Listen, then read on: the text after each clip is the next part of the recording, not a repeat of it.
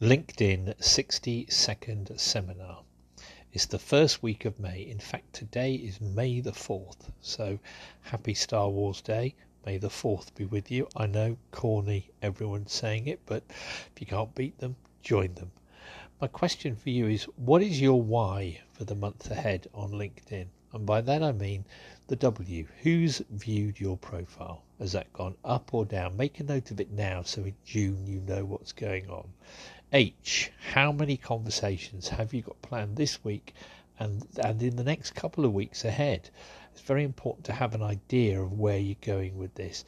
And the why is your keywords. Have you reviewed your keywords?